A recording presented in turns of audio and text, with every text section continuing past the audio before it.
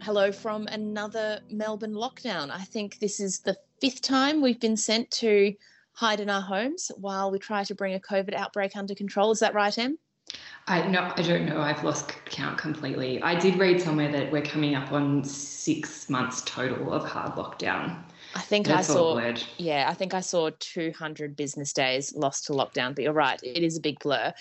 So Emma and I thought that we would just have this brief interlude to announce a bit of a hiatus on the podcast, which is not great given that we've only actually published 1 episode so far, mostly because we can't stand the idea of recording from our phones for another series of the podcast.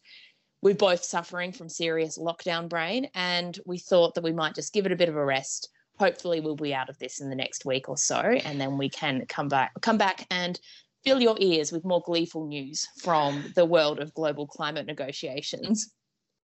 But there has been a bit in the news lately that I think it's probably worth us touching on.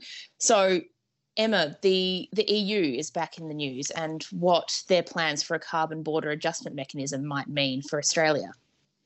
That's right. It's been getting increasing attention in Australia. I think, we've spoken about this before, Chloe, but I think because Trump is kind of gone from dominating the US news, we've got a little bit more space to look at what's happening elsewhere. And certainly the CBAM, the Carbon Border Adjustment Mechanism, one of the better acronyms, I think, to come out of the European Union.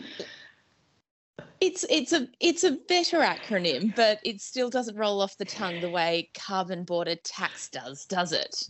No, not quite. And you're pointing exactly, I think, to the kind of the nature, I suppose, of the coverage in Australia of the Carbon Border Adjustment Mechanism / European carbon tax, and the way that it's framed in Australia as kind of a pure question of economics and also punishment. We have a tendency here in Australia, I think, to see the kind of economic moves of other states as punishment directed almost purely at Australia. So I think that's something, when we do get to episode 2, hopefully not too long, that we'd like to cover in more detail, that kind of the way that it's framed, what the CBAM actually is intending to do and how it will work and how it fits into broader European climate policy. And of course, how it will, or how we think, I suppose, it might affect Australia. Yeah, and I think in line with what we're trying to do with the rest of this series, we're also going to look at how the CBAM, or the Carbon Border Adjustment Mechanism, how it fits into the longer term history of Europe's engagements on climate.